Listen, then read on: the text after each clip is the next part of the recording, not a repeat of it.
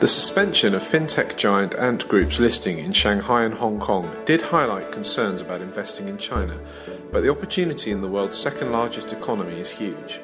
While IPOs need to be approached carefully, investors are understandably keen to get in on the secular growth trends in Asia. I'm James Norrington, and recently I spoke with Robin Parbrook, co-manager of the Schroder Asian Total Return Investment Company, who shared his approach to picking the most attractive Asian companies, along with general insights from his decades of experience living and investing in Asia. I kicked off by asking Robin about valuations in Chinese tech stocks following their spectacular run.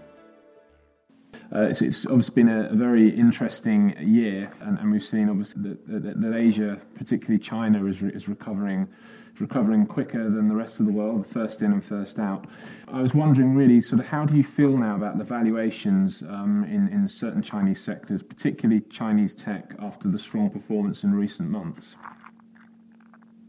Yeah, I guess it depends how you define tech, of course, James, because tech's one of those wonderful words that doesn't really mean anything. It's a bit like sustainability, which means absolutely nothing or means very different things to different people. But before you get me talking about ESG, going back to tech, if you're talking about Chinese internet stocks, or are we talking about Chinese software stocks, semiconductor stocks, or Chinese EMS stocks, which are basically the ones that assemble handsets? So each different sector obviously has had, broadly speaking, all those sectors have been relatively strong, as has the overall Chinese market, with the obvious exceptions like everywhere else. Chinese banks, telecoms, property have not performed.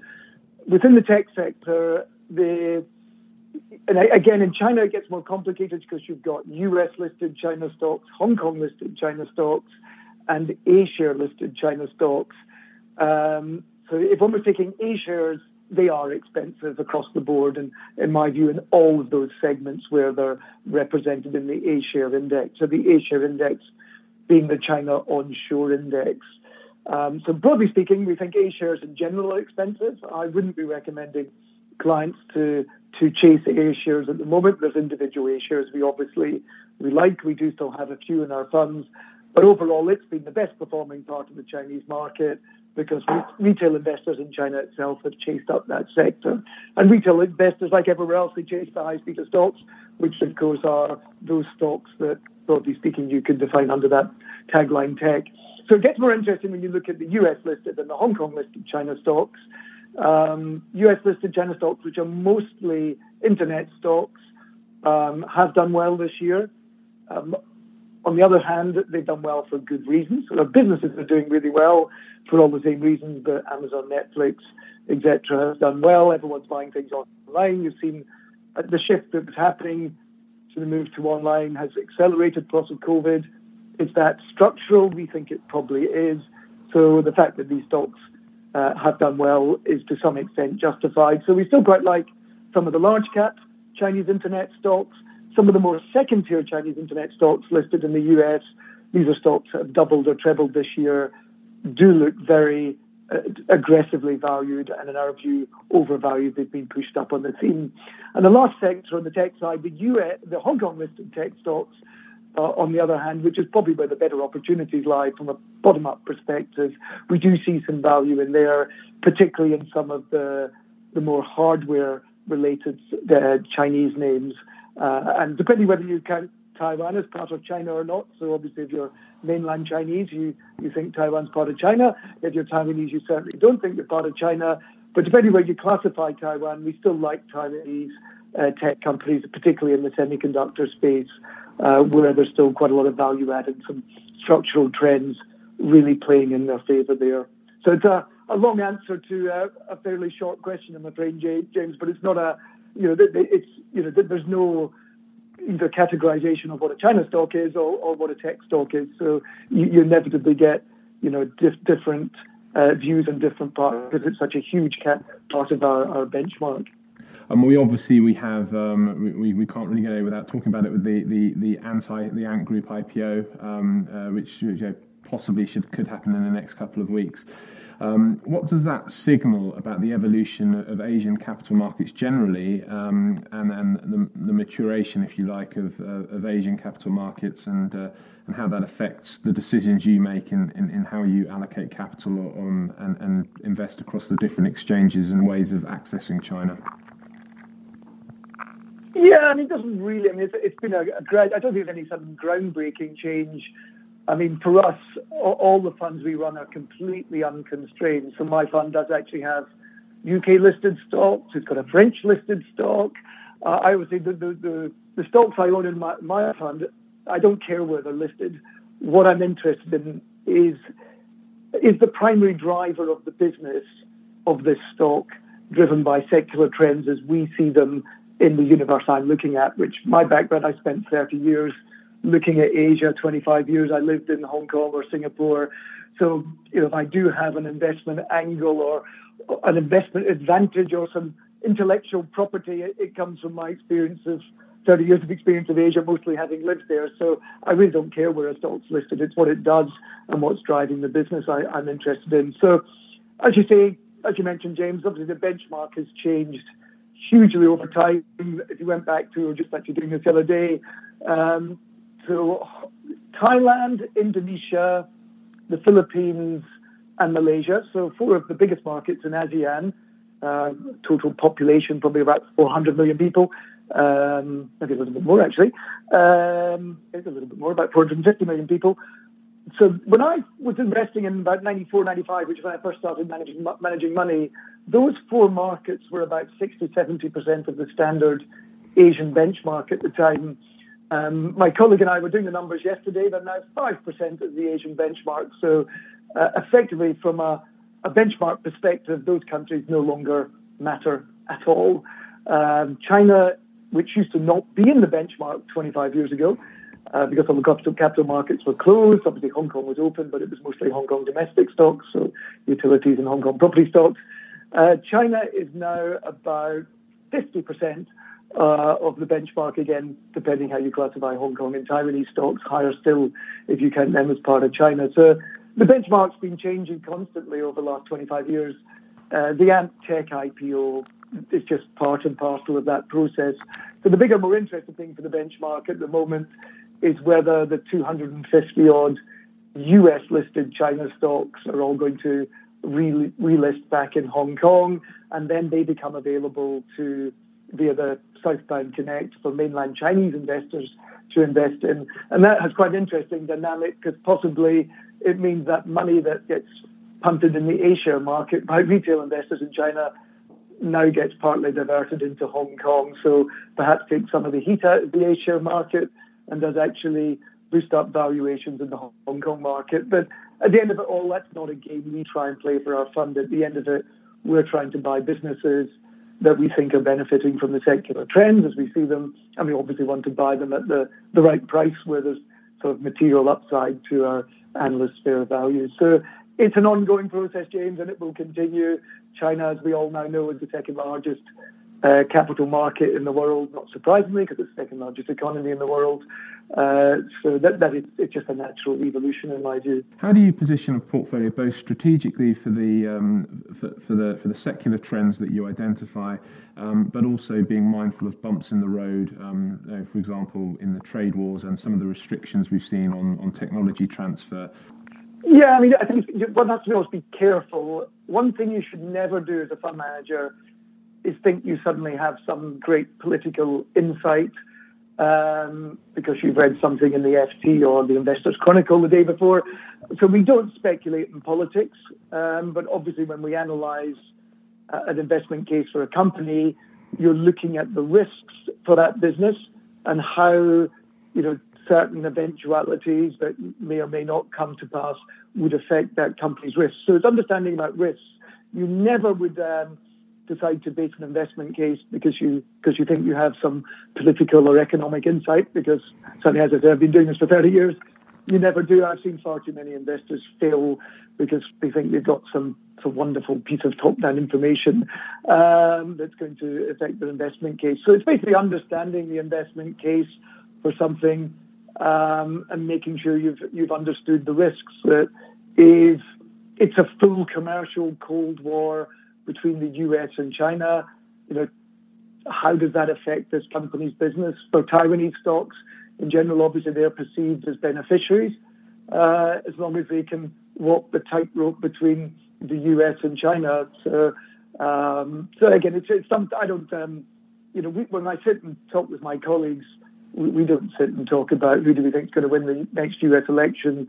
Do we think we're going to have modern monetary theory? Do we think we're going to have mass financial repression? Do we think gold's going to $5,000 and we have hyperinflation? It's not really things we debate. It's obviously things when we talk with our analysts and we talk about their fair values for companies. You might say, if the renminbi collapses from 7 to 12, what would that do to your investment case? So how does that affect the balance sheet? How's their debt structured? If you're a renminbi earner with lots of US dollar debt, you've obviously got a currency mismatch. Is that a risk we want to take within that business? So that's the kind of way we work. We don't really, your guess is as good as mine on what US-China relations will make in 3 years' time, as would be, if we do this as a podcast, anyone that's listening to the podcast, their guess is as good as mine as well. I have no real idea, to be honest, on that. But as I said, when we do look at our investment case for stocks, it is something obviously we consider as eventualities. How bad does it finish the company's business? So things like obviously Huawei, which is not listed, their business has effectively been severely structurally impaired because of the US-China tension. So it's understanding companies in China that would be in that Huawei supply chain. Do they still have a business going forward and stuff like that? So, which was something we did sit and discuss, this time 6-9 months ago, because it was quite clear that Huawei was in the US government sights, and the demise of Huawei as a serious player in 5G telecom infrastructure has had quite big bearings for positively and negatively for quite a few stocks in Asia. Okay, so it's interesting. So just explain more about your sort of bottom-up approach for selecting companies and how you assess companies. Can you explain a bit more about something that I saw in your presentation that you call the real IP thematic focus? Could you tell me a bit more about that? Yeah, so I think it partly comes up with something my colleague King Sui and I, who I run the Asian Total Return Fund with, have been working on, because we do use quite a lot of stock screening within our fund. And one of the metrics that's used within the stock screens is not solely on its own, I should hasten to add, is price to book. And it also comes back to that debate at the moment of value versus growth, which again, I think is one of those debates that's a pretty waste of time one, actually, to be frank. And it really comes down to the fact that the book value of a company, when you've got mass disruption in industries, it's not a very good measure of value. So it comes back to Mark Carney. Do you remember 2 or 3 years ago, he was still the governor of Bank of England, and he was talking about ESG trends and moves to green energy. A lot of assets, when you have disruption and rapid technological change, and we've obviously got to move towards, correctly from, clean up the world, better environmental policies, not just in the West. It's a big issue in China, obviously, and increasingly right throughout Asia. It will create a lot of stranded assets, whether that's thermal power stations, factories that make combustion engine cars, because you don't make electric cars typically in a factory that makes combustion engine cars, because it's a completely different manufacturing process or a completely different technology. Oil and gas assets, coal mines. So if you're thinking of asset-heavy companies, a lot of industries, those assets are now impaired. They're possibly stranded assets or assets worth significantly less. As of course, we're also, again, it's COVID. It's been a tragedy. But one of the things that COVID has done is accelerate a lot of trends that were already there already. And those are things, of course, like e-commerce, working from home. That will create a lot of impaired assets in the property sector, whether it's shopping malls, office buildings, et cetera, that everyone talks about in the press. So the real point here is looking at the book value of something, the stated book value is not a good measure of value. The real value, increasingly, of companies, so if you take an Alibaba, Tencent, an Amazon, an Apple, their value is not their book value. Their value is their intellectual property, whether that's patents, peoples, brands, processes, websites. These aren't hard assets. They're intellectual property or intangible assets. So that's really what we mean when we're analysing companies these days. You have to get away from thinking about this company's cheap on the best price to book, or just looking at companies in simplistic PEs, and look at the whole value of a business.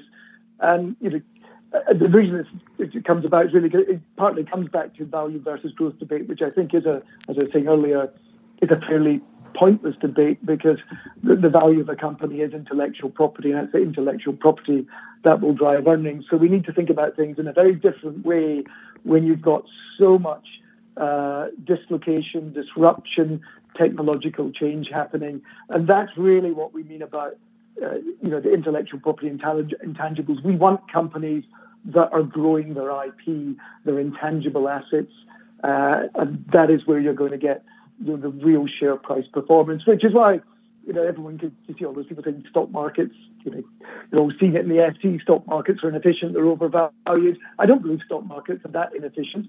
There may be pockets of the stock market that's overvalued, but I actually think markets have been pretty efficient in the sectors that have underperformed, the asset-heavy sectors and the banks and telecoms, and those stocks that have done well, they trade at a much higher valuations, in my view, because they've got a much, much better outlook. So I don't think the stock market is that inefficient. So obviously in China, there's a lot of sort of good quality IP companies that are generating a lot of cash. Your portfolio, you're less keen on India. I think it's probably fair to say, which obviously had a much worse experience probably with COVID-19 than China has. But also, you mentioned stranded assets. Another aspect of your report is ESG challenges are also particularly a headwind for India. I was wondering if you could talk a bit more about that. Yeah, I mean, ESG is a challenge actually everywhere in the region. It's not just an Indian one.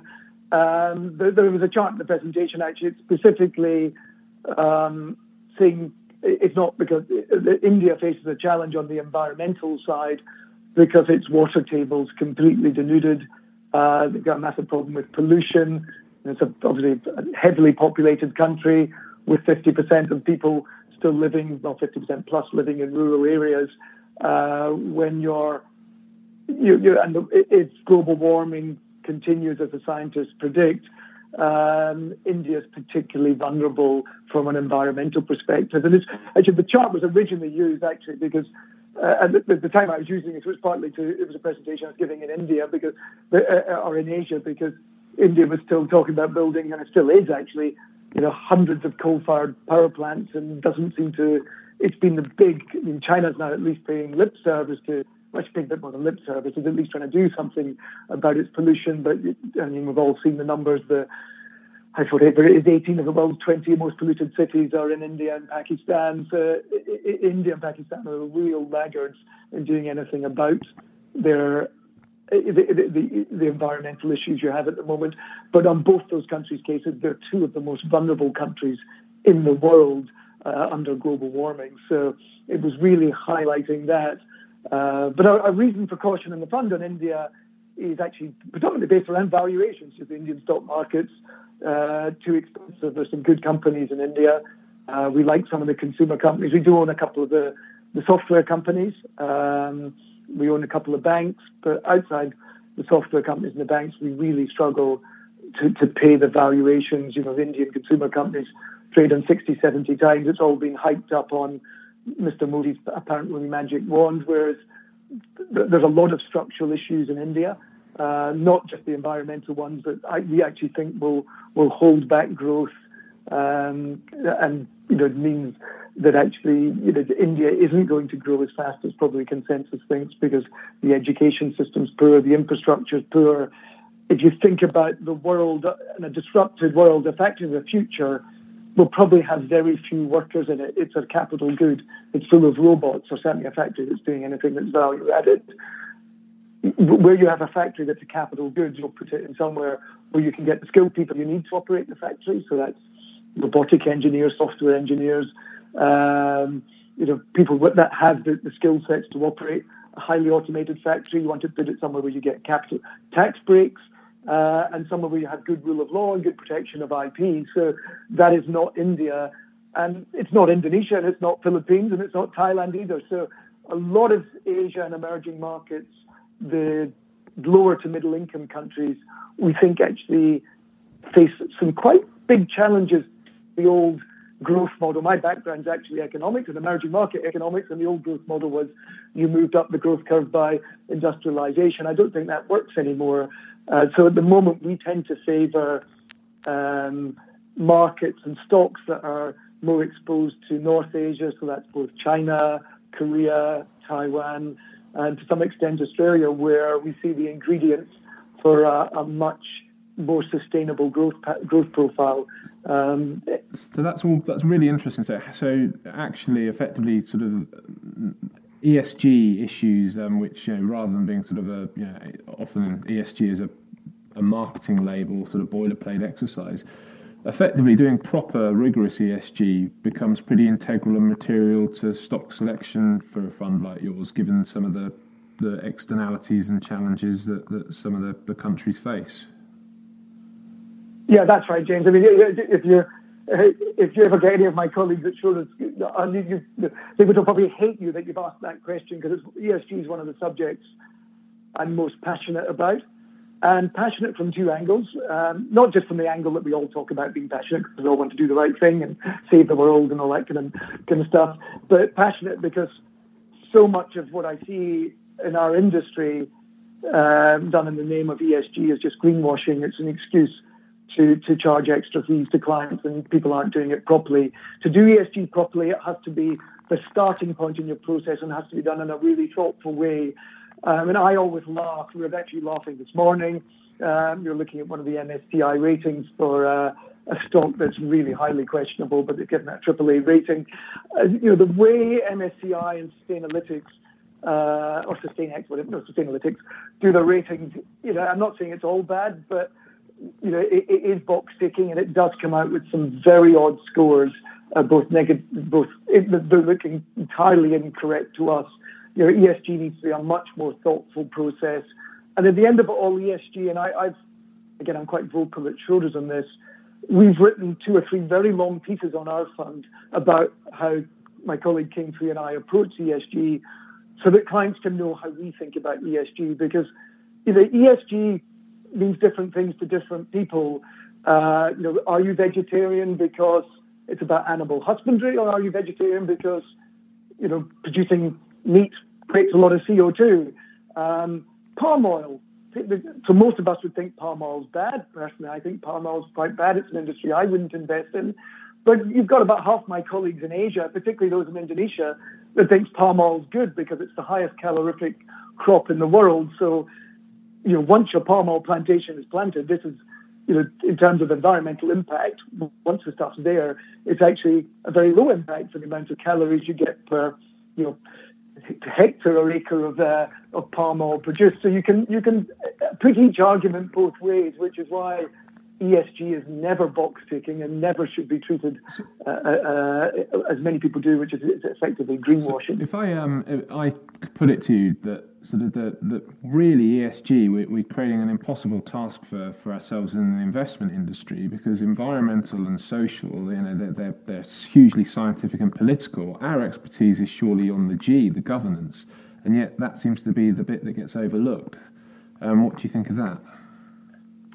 And I think that's actually, to be fair, for all active managers I've ever met in Asia and emerging markets, or nearly all of them, all the good ones, all the ones that anyone in UK clients like to look at in their investment universe and see the various ratings, everyone takes governance very seriously. The first box in any research report in Schroders is governance, which is who are these people, what's the background? Because in Asia and emerging markets, you're nearly always investing as a minority investor with a family or with a government, state-owned enterprises. Personally, we never buy state-owned enterprises, because for the obvious reasons. I think anyone of a certain age in the UK, and I'm of that certain age that I can still remember the 1970s, you never invest in state-owned companies. So I think most people do take governance very seriously as active managers because it's something we can quantify.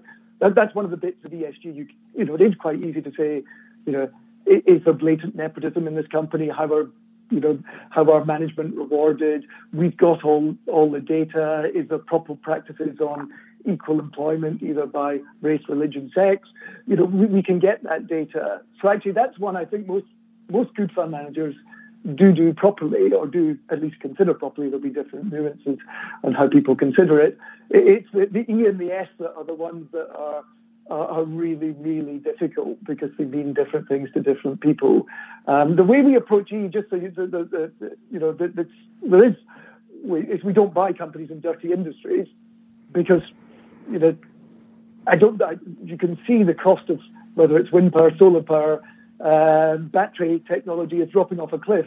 Why would I want to own companies and industries that are in secular decline? Why would you want to own railroads in 1920? Why would I want to own a thermal coal plant or an oil and gas company in 2020? Because I doubt they're going to exist certainly won't exist in 20 years' time. I doubt they're going to exist, many of these things, in 10 years' time. And then even if they do exist, governments are going to be putting in sin taxes against them as well. So there's multiple reasons why you steer clear of sort of questionable industries or polluting industries. Even if you don't believe in global warming, you wouldn't buy these things. So the E is actually, you can approach it from different angles, but it's quite easy to say I'm not some kind of eco warrior, but I'm not going to. There's a chart. Actually, I don't think it's in the pack because I wasn't. I think the guys took it out for you. But the source 1 and 2 emissions in our fund are about 15% on our numbers of the benchmark levels, because we literally own no chemical, oil and gas companies and whatever else. But that's I say not because I'm some eco warrior, but because I just think the industry is just seriously structurally unattractive on a long-term view. But going back to the governance, there's with China, a huge part of the benchmark. It's a huge area of the growth. There is a tightrope to walk. That some of the way they do things, just by the virtue of if it's still a centrally planned economy with a one-party state.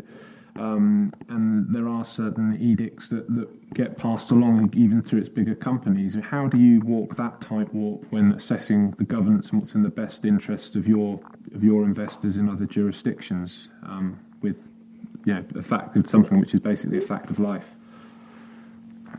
Yeah, I mean it's a fact of life in China. It's a fact of or arbitrary rule of law. I think there's a chart in the back, James, which you'll see is that. Emerging markets and Asian markets have not outperformed developed markets. And it runs back to the time I first turned up in Hong Kong. I think it starts in 1992. So they've actually underperformed developed markets, obviously because the US market's done so well. But in 30 years, despite all the growth you've had in Asia, the stock markets, have not been great performers, and they've been more volatile. The good news is, good active managers in Asia have added a lot of alpha, so that's, made up for quite a lot of it. So the way you get round it is exactly by saying I'm not going to buy the cruddy companies that are, beholden to government. So state-owned enterprises, it's pretty much. We're not saying we'll never buy one for our fund. We don't own any state-owned enterprises in the fund at the moment. And in the 15 years the strategy's been going, I think we once owned CNOOC, which is a Chinese oil stock, a dim and distant past. But we don't own state-owned companies. The other sector we're always been pretty structurally cautious on is banks in Asia, because even if banks are often state-owned, but even if they're not state-owned, governments in Asia, China being obviously the obvious one, but it happens everywhere, they tell banks what to do, who to lend to. So the Indian state-owned banks are probably the worst banks I've ever seen in 30 years of investing, because as well as doing what the governments tell them, they're corrupt as well. So they take backhanders by lending to people too. So it's a sector you treat with extreme caution. Any sector in Asia where you're competing with state-owned companies, so even if you're a private sector company, but you have to compete with a state-owned one, you tend to be fairly cautious on as well, because the playing field gets slanted against you. So what you're trying to do is avoid industries where there's a heavy level of government direct involvement or government interference. So property infrastructure, again, would be areas of caution. Utilities, oil and gas, telecoms, again, sectors we've never been very keen on. So obviously that takes out a huge chunk of the market. So you're left with basically 30-40%, which is technology, best-in-class exporters, industrials, obviously internet stocks, which are consumer stocks, and consumer staples and consumer cyclicals. So there's a reasonable chunk of the market that the state doesn't tend to interfere with, where Mr. Smith's invisible hand still operates. And that applies to China, it applies to India, applies to Thailand, Indonesia. It's not that China's the exception to this. It's pretty common, regardless of whether you're a quasi-democracy or a communist state or whatever. Each system of Asia, the way we run in Europe and the West is very, very different from the way Asia operates, which goes back to why the capital markets in Asia have performed quite differently from perhaps what people maybe would have expected, where you've got all this economic growth, but it doesn't come through in stock markets, precisely for hopefully the reasons we've been highlighting, James. Okay, excellent. Well, that's very, very interesting. Thank you so much for your time.